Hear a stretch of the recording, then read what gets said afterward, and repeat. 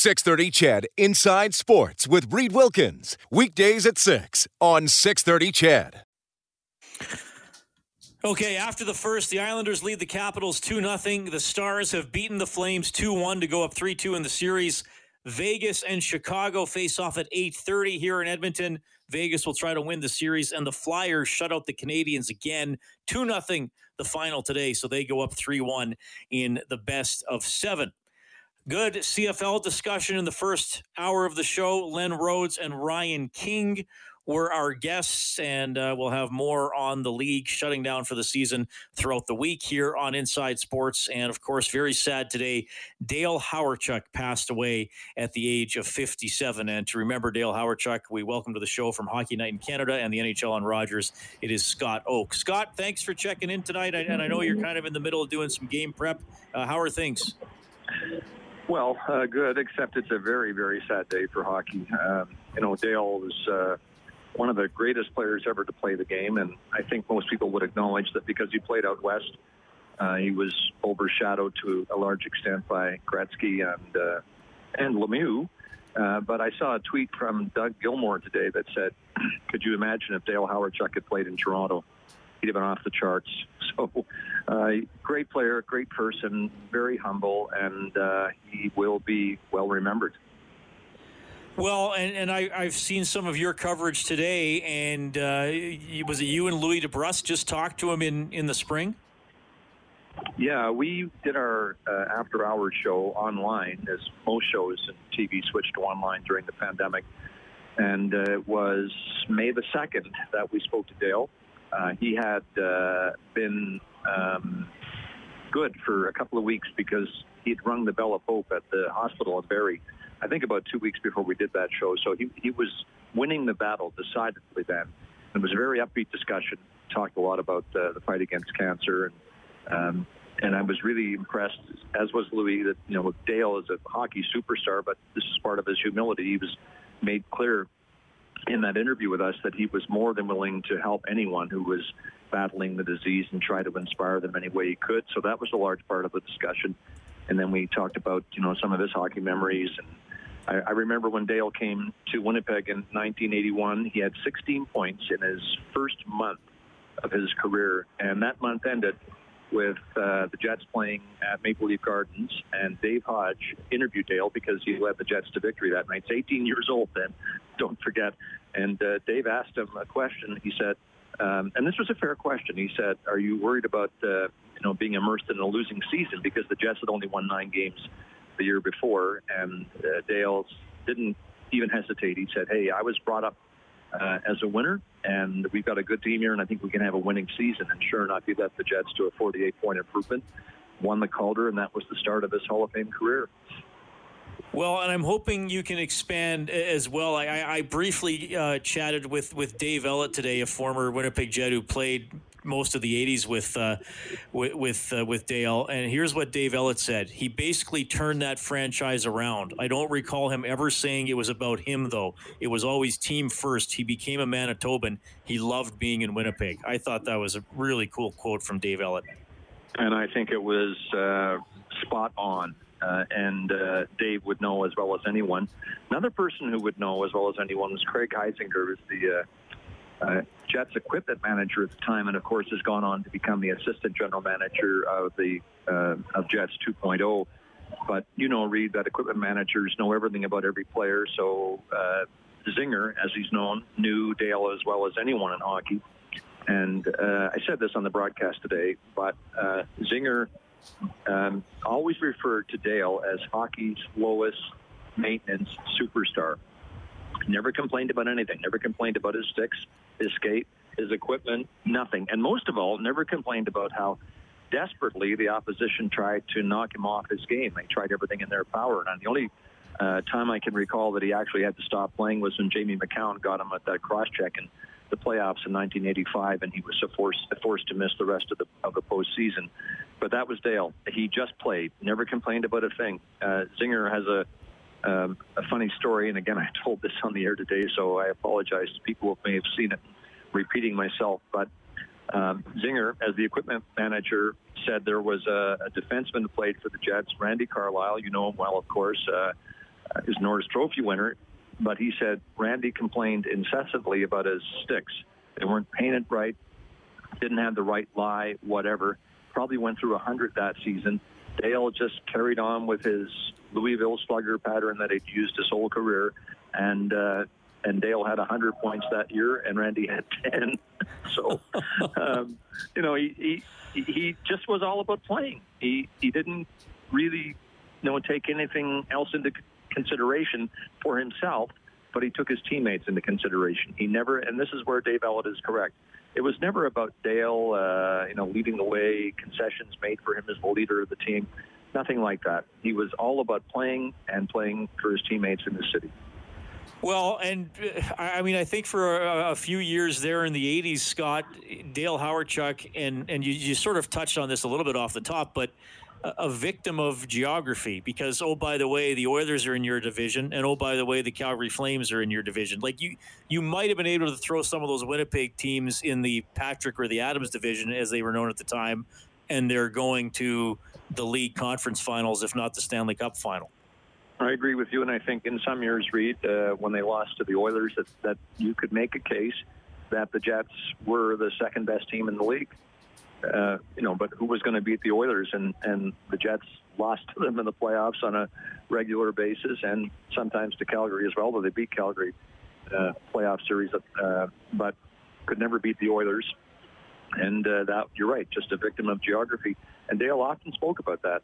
I know when they had the Heritage Classic in Winnipeg in October of 16, I was the guy doing the interview with him on stage during one of the intermissions, and he was very emotional about it, and the crowd just ate it up. And I should point that out too, that I said again today that Dale was and forever shall be hockey royalty in Winnipeg. When it was announced in October of last year that he was battling cancer, he stepped away from coaching the Barrie Colts. A lot of people in Winnipeg were crestfallen because that's how much Dale meant to them over the years. Then, felt better, felt relieved when it looked like he was winning the battle, as he was when we talked to him on May the 2nd on After Hours. And then, of course, the cancer came screaming back with a vengeance. He got the terminal diagnosis in July, and it claimed his life. Yeah, Scott, again, thanks for coming on the show tonight. I know you got a broadcast to prepare for, but I can hear the emotion in your voice, and I know it's important for you to talk about Dale, and certainly people who got to see him play are reminded, and people who didn't get to see him play, I'm glad they got to hear your description of him as a person and a player, Scott. Thank you so much for checking in tonight. Add one more thing, Reed. Yep. You should never forget that Dale was, although one of the greatest players in the history of the game, and that's not a stretch, he was also a loving, caring father and husband to his wife, Crystal, who's from Arborg in the Interlake area of Manitoba. So there's a lot of people there mourning today, and then his kids, of course, Eric, Ben, and Alexis. Scott, thank you so much. I hope we can talk again. Thank you, Reed. Take care. That is Scott Oake checking in tonight from Hockey Night in Canada and the NHL on Rogers. And great perspective from Scott on Dale Hawerchuk, who's definitely one of the all-time greats. I can give his stats. He played 1,188 games, had 1,409 points, but a lot of people remembering the type of person that he was. I read the quotes from or I got to talk to Dave Ellett earlier today. He also told me this. He says, you'd be hard-pressed to find anyone who loved the game of hockey and the people involved in it more than Dale Hawerchuk, referred to by Craig Heisinger, who was the Jets equipment manager when Dale was playing, called him the low-maintenance superstar. Scott Oake just told a great story there about his sticks, and Randy Carlyle always complaining about his sticks, and Dale Hawerchuk was fine with the same stick every night and went out and got 100 points. And another testament to what a great player he was, there used to be this tournament called the Canada Cup. And I always feel like I'm talking to a wide age range on this show, and maybe that's because I'm pretty much middle-aged at the stage I'm at in my life. So I guess I assume half of you are older than me and half are younger. But the 1987 Canada Cup was, to me, the greatest hockey tournament ever played. The 1991 Canada Cup was played 4 years later. And Dale Hawerchuk was on both those teams. And if you don't know what the Canada Cup is, it was kind of like the Olympics, except more competitive and more intense. I mean, there were only 6 teams in it.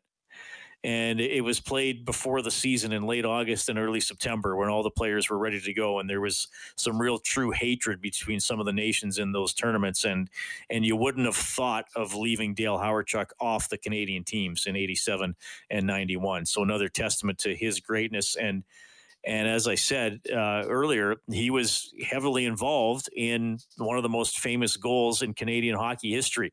The face-off in Canada's end, a 5-5 tie, face-off to the left of Grant Fuhr late in the third period against the Soviet Union, as they were known. And Hawerchuk takes the face-off, and he ties it up, and Lemieux pushes it up to Gretzky. And away Gretzky goes back to Lemieux, and he fires in the game winner. Canada wins the game 6-5. Hawerchuk also a bit of a crafty play, maybe a little bit of interference behind the play to stop a back checker from catching up to Lemieux. So a huge impact there. He's going to be missed. One of the all-time greats for sure. It's Inside Sports on 630 CHED.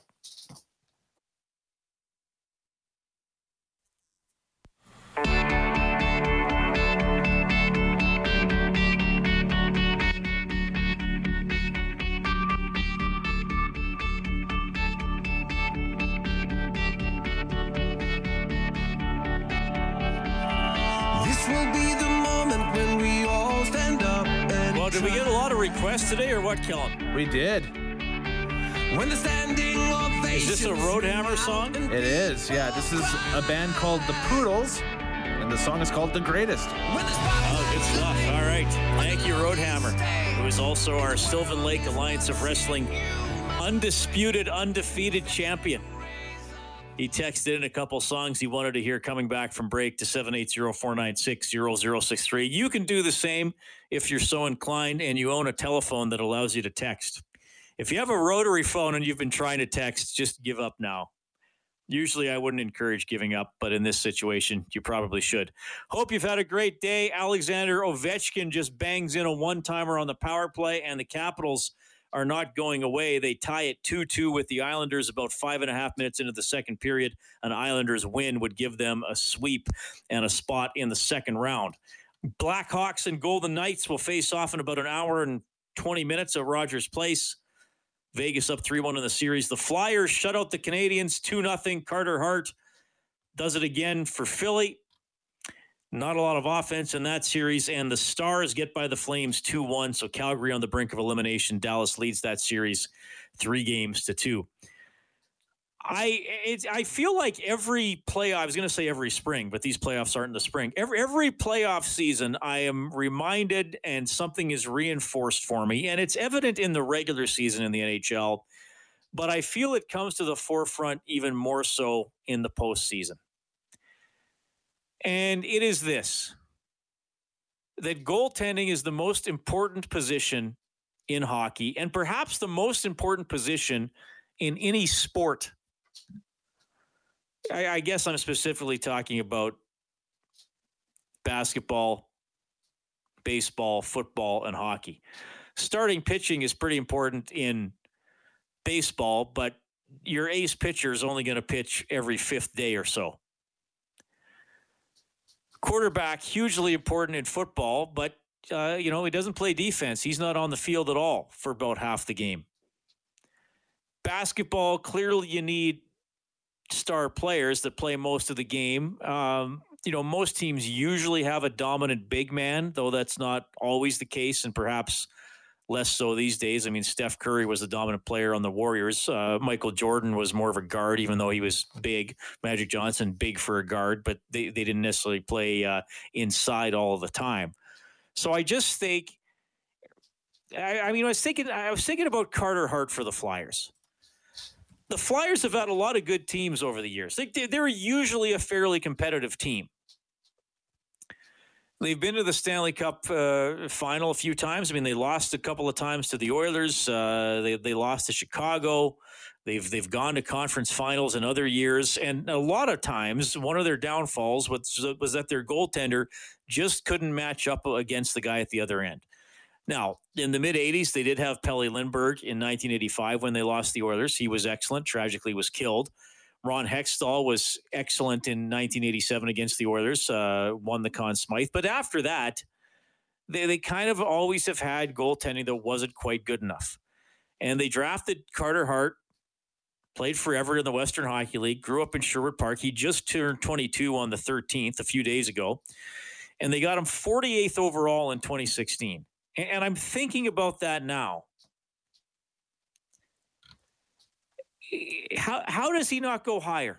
And I know there's a whole thing. Well, goalies take longer to develop, and there's there's maybe a bigger hit or miss ratio with goaltenders, but his junior hockey career is one of the best ever in major junior. I mean, I'm just checking his stats. He had 116 wins, 46 losses, and 19 overtime or shootout losses. He had a 927 save percentage for his career in junior hockey. I mean, I realize with goaltenders, okay, there's all the uncertainty, all that kind of stuff. But Carter Hart was, to me, pretty much a sure thing. Now, granted, some of the stats he put up in junior were after he was drafted. But I'm just thinking, how does a potential franchise shifting goaltender not go until 48th in the draft? You know? Behind Chad Chris, behind Boris Kachuk, behind Adam Mescharin, behind Jonathan Dallin, just to list off some players who went ahead of Carter Hart and have not played a game in the National Hockey League. I mean, I know it would have been absurd at the time because the Oilers actually took the player who was ranked the highest. What if the Oilers had taken Carter Hart instead of Jesse Puljujarvi? And I know that's an insane what if, because that was never even on the table. But it makes me wonder why, if you have a goaltender and you have a really, really good goaltender who could even be top 12 in the NHL consistently, that changes the fortunes of your franchise. Carey Hart went 5th to the Canadiens, or Carey Price, I should say. He went 5th to the Canadiens. And 15 years later, he's still really, really good. I mean, Carter Hart just turned 22. He could be good for Philadelphia until, 2033? That changes everything for them. What have the Oilers been looking for since Rolison left? You know, maybe briefly they had him with Dubnyk and they didn't stick with him. There's a lot of great players in the NHL, and you need a team. But I don't think there is anything that changes the fortunes of your team like a reliable, above-average goaltender or even an excellent goaltender, and Carter Hart looks like an excellent goaltender. Anyway, just some random thoughts tonight. Love chatting with Sean Fitz-Gerald from The Athletic. We'll touch on a few topics with him when we get back to Inside Sports.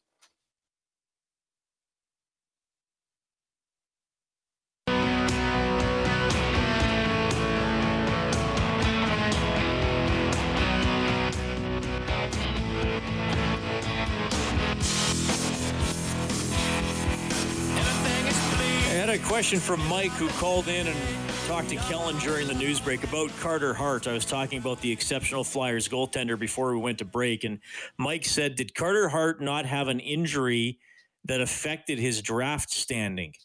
I think, Mike, you're thinking of his final year of junior in 17-18. He played 41 games, had a .947 save percentage. I believe he missed some time that year, but his draft year was 15-16 because he was drafted in 2016.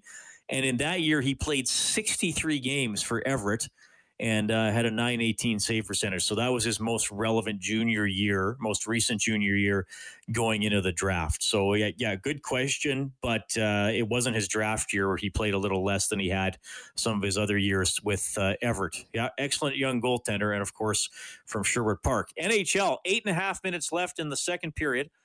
Islanders and Capitals tied 2-2. The Islanders are on the power play. They are going for a sweep in that series, and they look good to do it. They led 2-0, but Washington has fought back. Dallas beating Calgary 2-1. John Klingberg got the game winner at 1:12 of the third.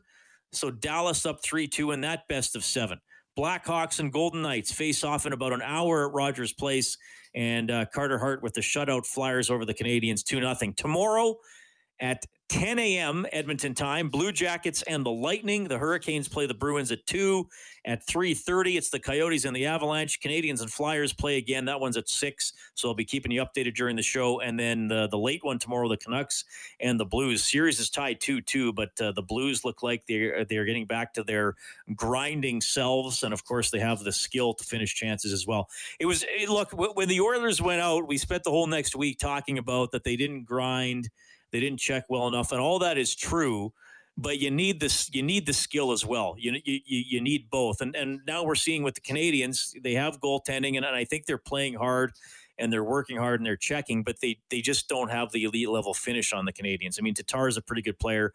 Kotkaniemi's got a lot of promise. Deneau is a decent player. Gallagher, but they don't have the couple of those top end guys that can really finish chances. Hart's playing well. So the teams that rely only on grinding can win a round or two. They can't win the Stanley Cup. You have to have the well-rounded roster of the grinding and the skill. 780-496-0063 to call or text. I am pleased to be joined by one of my all-time favorite guests to have on the show.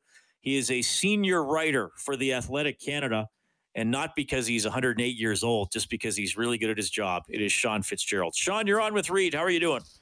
You know what? With an introduction like that, I was waiting to see him. Like, who's he got on? I can't wait to hear this. And now I'm kind of disappointed.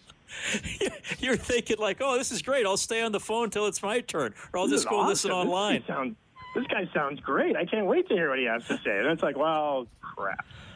How you doing? Well, nobody is disappointed to hear your voice, and we can hit on a few things tonight. It's always good to catch up with you, man. I thought it looked like, okay, Washington's not interested. They want to leave the bubble, but they've come back to at least tie this game. Still a long road for them, but at least they're making Game 4 interesting. Yeah. I mean, I don't have the game on in front of me. I've watched enough empty arena hockey for the day, and plus, I want to focus 100% on this conversation with you. So I'll take your word at that one there for sure. But other than that, it looks like Canada's run of not winning a Stanley Cup on Canadian soil could potentially be extended unless the trusty Canucks do something in this best out of 3 series they got coming up. Well, yeah, I mean, they took the first 2 from the Blues. Calgary, I thought, and I actually picked Calgary to win that series. And then when they won Game 3, I thought, okay, great. Talbot's looking good. And, of course, in Edmonton, I've seen Cam Talbot do very well. But then they couldn't hold on to that lead in the last game. They got badly outshot and outshot again today. And now I wonder if Dallas is really starting to roll. Yeah, and you got the Canadians with, Carey Price and Carey Price Jr. with, just not being able to Montreal's not able to generate anything against the kid from Sherwood Park. So, I mean, you mentioned the lack of top-end talent, too. It wasn't necessarily for lack of trying. It was just maybe a poorly considered trade that, remember, the Bergevin sent, a kid named Mikhail Sergachev to, I think, Tampa Bay for Jonathan Drouin, who I noticed you didn't mention in your roundup, the potential elite talent there. Oh, that was a huge oversight on my part. Well, because it's not really elite talent in this series, is it? Right. Fair. That's my point. No, that's not throwing shade at you. That's absolutely a complete. I don't know if you want to call it a complete whiff, but when you're giving up something like they just did, and not just, but that blue line talent for somebody that you have that need, and you're hoping that he can fill it. And the fact that, we're sitting here talking about all of their potential young talent, but not talking about the guy that they gave up a potential star defenseman for, I think that's a fair indictment. Well, Drouin's had that, I don't know if it's fair to call him enigmatic necessarily, but he's got that little inconsistent up and down reputation, I would think. Which, yeah, it probably isn't something great when you're looking for a team that needs help scoring goals, and they come in bunches. You need somebody who can maybe produce on a bit more of a consistent basis, especially, when we don't know how many more elite years of Carey Price you have behind you, and certainly Shea Weber and his beard aren't getting younger. So, losing a chance like this would have to sting, and that's one of the things that you just have to look back on, Marc Bergevin's LinkedIn page whenever his time in Montreal was done. I love that image that he actually has all his trades on his LinkedIn page. Like, hey, I did this. Yeah, I think they should. That's mandatory. You could have like agents and other GMs endorse that skill or endorse that trade. I think it'd be great. Rating each trade. You could vote online. That'd be fun. Hey, we often talk Canadian football with you, and we did it earlier this year, but we're not talking about games. We're talking about nothing. How are you feeling? I know you love the league. I know you live in a city where it's not the same as it is in my city, perhaps with the general consensus about the league. But how are you dealing with the no season here for the CFL? I mean, the CFL just made a whole bunch of missteps all along the way, and I think the first one was they didn't offer to host all of the games here in Toronto, because if you're going to try and ride out a pandemic, the safest way you can do it is inside BMO Field during an Argos game, because there's nobody there. There it is. There it is. No, I mean, it's not going to be the same. I mean, obviously that's a stupid thing for me to say, but I mean, Friday night football, nice hot summer nights, you're watching a football game, you become engrossed in a game that, you didn't think you really wanted to watch, that Lions Alouettes game, but here we are late on a Friday night, and you're not going to have the Labor Day, you're not going to have those, as the weather starts to turn and the elements start to change, and the season really amps up in that final 6 weeks, and the Grey Cup, like it's, none of us, I don't think, I mean, maybe some of your listeners might have been around, but, since 1919, none of us have been around when there has been a fall without a Grey Cup being awarded. So it's going to be really strange, and I do think that, should the book ever be written, there's a lot of blame to go around. And, I think a lot of it is potentially, depending if you believe the reports, some of the private owners. And I think that, for whatever reason, the commissioner didn't perform nearly as well as he should have in that first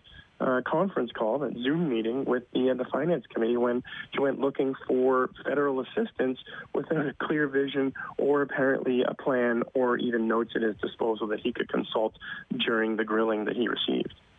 Yeah, and that really surprised me because, Randy's got a lot of enthusiasm and he's always seemed to have a lot of ideas, and it still kind of surprises me he didn't handle that better. I don't know if that was still a lingering strike against him here with the ultimate decision about the loan over the weekend, but that surprised me. He didn't have something more concrete then. I mean, the thing is, obviously there'd been a lot of tension with the labor, with the Players Association, and that relationship had been, I don't know if in tatters is, too dramatic, but it certainly had been challenging. But the fact that it came out, almost immediately after, that the players hadn't even been consulted before that, and it wasn't ever made clear, where this money would be going. Remember, I think it was $30 million up front and then another $120 million should the season not go forward. It was never made clear where that money would go. And then you had questions that were unanswered about, yes, the CFL has 3 community-owned teams in Winnipeg, Edmonton, and Saskatchewan, but, several of the other teams, they're not owned by the local dentist anymore. Like Maple Leaf Sports and Entertainment is a multi-billion-dollar company. David Braley is not, struggling to pay for, the monthly cable bill. He is one of the wealthier people in Canada, Ottawa, Montreal, very wealthy people that, the Stampeders were owned by somebody who, before the pandemic and the economic meltdown, had at one point been worth more than $1 billion personally. So there was a lot of money in those private teams. And, asking Canadian taxpayers for $30 or $150 million without a clear, laid out business plan in full concert with the players really struck a hollow note. And I think it showed, and I don't think they ever recovered. Sean Fitz-Gerald from The Athletic joining us tonight. If you have time to go back and listen to Len Rhodes on tonight, he was on between 6 and 6:30. And, of course, he used to be the president of the Edmonton Football Club. And he looked at it and said, this might be an opportunity for the CFL to come out of this like the NHL came out of the lost lockout season in 04-05. Different circumstances, but try to innovate, try to reset, try to draw in fans with some excitement. And he even went so far that he thinks the CFL needs to consider, easier said than done, obviously, but Len's thinking big here, flat out becoming a developmental league for the NFL and even going to NFL rules. Like, that is drastic, but Len's not shy. He put it out there as something that needs to be considered. That would be quite an adjustment for me, though, and probably a lot of Canadians. Wow. You're picking up your jaw. You are picking your jaw up off the floor. I mean, I don't know how much airtime you got left, and I don't know if I know it's getting late out here, so I might be free to swear on the air. But I know it's a little bit earlier in Alberta. I mean, at that point, why bother? Why not just bring up the Toronto Phantoms and we can play arena football again? Like, what makes the CFL unique is that it's the CFL, right? Like, it's quirky, it's got its things, it's, everybody has that favorite fun story about the CFL, and certainly Grey Cup week and all of that stuff, but it is 3 downs. It's a bigger field, it's a wider field, it's a deeper field. It still has the opportunity for weird, fun stuff to happen. Like, you can't take 3 knees at the end of the game and run out the clock. Like, all of these things make the game what it is, and I think for fans, that's what you enjoy. I mean, I love college football. In the United States, I enjoy the NFL. I am a lifelong CFL fan. I do not need the CFL to be exactly the same as the NFL. I think that would be, I don't know exactly the right way forward, but whatever the right way forward is, that would be 180 degrees. Right. Well, he really got people talking with that. The text started coming in as soon as he brought that up. I think if you got time though, Sean, listen to the whole interview because he pitched some other things about innovation. And I mean, Len was in that role. Quarter to 10 out here, man. Like, you want to get so wild up. I'm not going to be able to sleep till 3 a.m. Well, you can do it. I give you permission to wait until tomorrow to do it. But the fields down and play 4 downs. Like, what is the point at that point? Like, the CFL is. It's unique. It's quirky. It's Canadian. It's ours. Like, it's not great to necessarily thump, nationalism or anything here, but the Canadian Football League is, in a lot of ways, remember that old marketing campaign, the uniquely Canadian, and I think you chase away, the fans that you have rather quickly if you went to 4 downs on a smaller field and running out the clock and anyway. Do you think the NFL would ever buy and operate the CFL, or would that not even be worth it to them? I mean, they tried that before, and they moved away from it. And I think there's a good reason to that.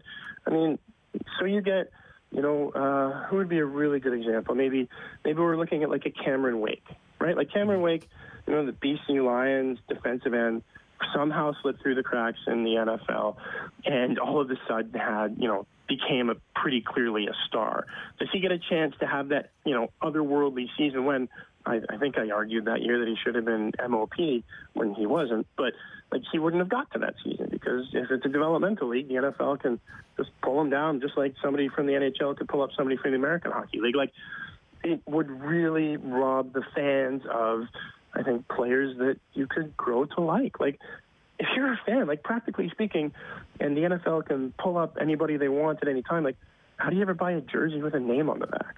You know what I mean? Like how do you develop any attachment to the team if the players are just so transient?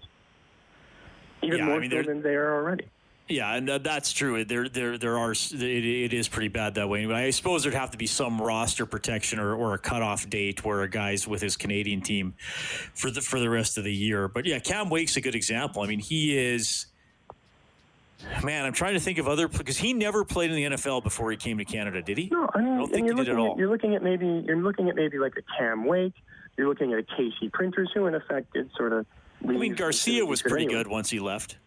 Yeah, like there's a lot of players who show a ton of potential who, if it was a straight-up development league where there was no barrier in between and you could, pull up people right off the roster, if that's what we're talking about, then yeah, like those guys are gone. And you know what, good for them because they'd make more money potentially in the short term down there. But, I mean, think of what you'd be taking away from fans up here. Before I let you go, how good are the Raptors relative to last year? How deep are they going to go? Oh, my God. I mean, it's tough without Kawhi. But, I mean, you take a look at that first game. I mean, the late swoon notwithstanding, but this team plays defense. This team has depth. This team, I mean, if they're able to stay healthy, I mean, they have so much that I think, there's going to be a lot of roadblock. I mean, there's still potentially Milwaukee, assuming they rebound. There's Boston. There's still a lot of big hurdles to overcome if you get past this first round. But, I mean, they're going to make it interesting. And frankly, they might end up being the last Canadian team left standing in this NHL NBA bubble. All right, before I let you go, I mean, we've talked to you in the past about your excellent book, Before the Lights Go Out, about the state of hockey in Canada. I had somebody on from Hockey Edmonton last night about its return to play, and you have penned something about some minor hockey things that could be happening in Ontario for this fall. Yeah, I mean, in Ontario, there's a bunch of things still at play that, the insurance and the liability limits that, you've seen already dealt with in, for example, British Columbia are still up in the air here. So, in parts, in a big swath of Ontario, they're looking at potentially rosters of 10. So you have 9 skaters and a goalie. You're looking at no league play, no rep hockey, no travel hockey, no tournaments, and nothing more than 3-on-3 or 4-on-4 play for the foreseeable future. Wow. Okay. We'll keep an eye on that, too. Hey, you're the best, man. I just love having you on just to chat about whatever. It is always fun. We'll do this again soon. Hope things are well with you and the family, man.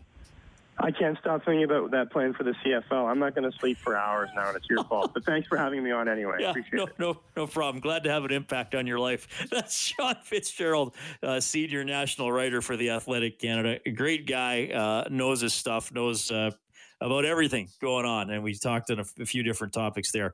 Love having him on the program. 2-2 Washington and the Islanders. It is now after 2. We'll take one final break on Inside Sports.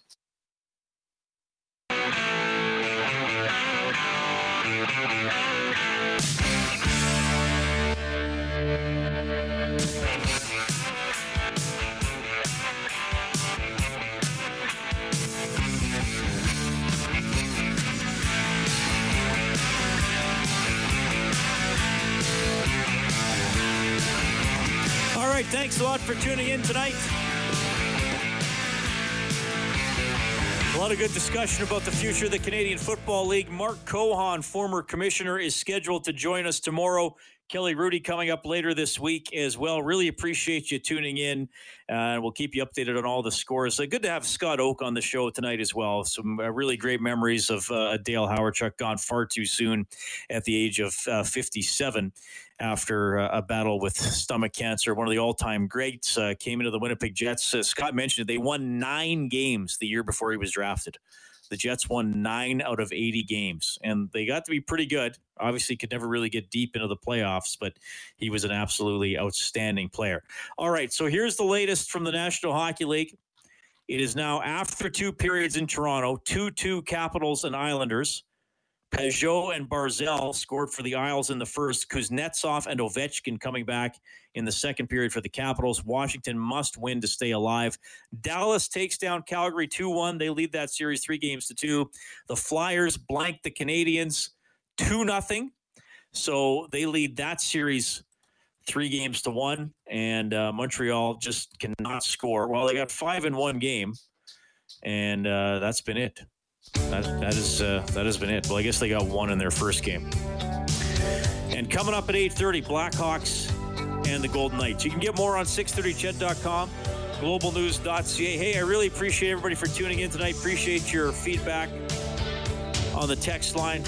Didn't have much time for open line the last couple of days, but we'll get your voices in here as we move along. Dave Campbell's the producer of Inside Sports. Kellen Kennedy is your studio operator. My name is Reed. Take care.